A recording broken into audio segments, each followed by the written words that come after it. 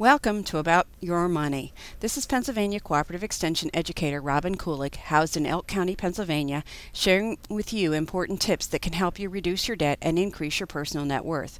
Today I'd like to talk with you about being upside down. Unless you're a circus performer, being upside down is not a comfortable position to be in. Financially speaking, being upside down is a term that means you owe more on an item you purchased than the item is worth. Generally, it is used when talking about car ownership, but the recent housing crunch means that while housing values have declined, their mortgage amounts haven't. Let's start with the car example. You decide to purchase a brand new $20,000 car and take out a $20,000 bank loan. At the time of purchase, the value of the car equals the value of the loan. You drive the car home feeling pretty good about being the proud owner of a shiny car that has the new car smell. While it may still smell like a new car, it is no longer considered new, and immediately the value drops. This is called depreciation. In our example, let's say the value of the car has dropped from $20,000 to $18,000. At this point, you owe $20,000 on a car worth only $18,000. Unless you carry gap insurance, if you are in an accident and total the car, the insurance company will reimburse you the value of the car less your deductible, not the value of the loan. Assuming a $500 deduction, you will receive a check for $17,500 from your insurance company and still owe the finance company $2,500. Purchasing gap insurance will cover this difference, but that adds to your purchase costs. Another situation where being upside down happens is when you are unable to meet your loan obligations and default on the loan. The finance company will repossess the car and sell it, generally for thousands of dollars less than it is worth, usually at a car auction. Continuing with our example, a few months after you purchase your $20,000 car, you lose your job and can't make the payments.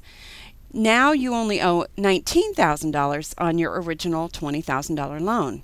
At auction, the finance company receives $10,000 for the value of your car. You are still responsible for the $9,000 difference between the loan amount and what the car sold for. This is called the deficiency amount. Being upside down in a loan is generally not a problem as long as all goes well and you pay your bills on time. Being upside down in a mortgage is a problem when you need to sell the house and can't make the payments.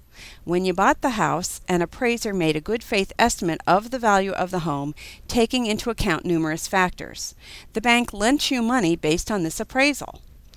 An old rule of thumb was that banks would lend you 80% of the value of the home while you paid the 20% down payment. This was the bank's way of managing the risk that the property value might drop. If it dropped up to 20%, they still retained the 80% equity stake in the property.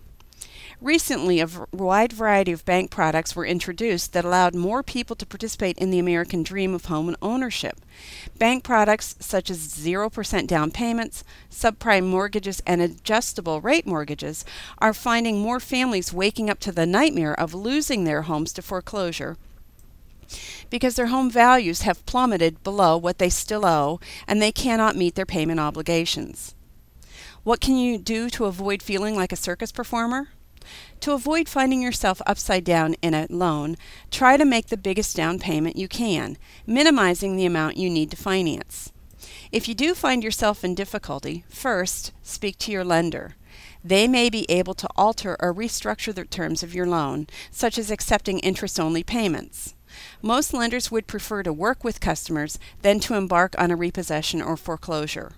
Your lender may also refer you to government-sponsored programs that you might be eligible for to help you with your particular situation. If you continue to do what you've always done, you'll get the same results. From Penn State Cooperative Extension in Ridgeway, Pennsylvania, this is Robin Kulik, Extension Educator. For comments or questions, please email me at rkulek@psu.edu.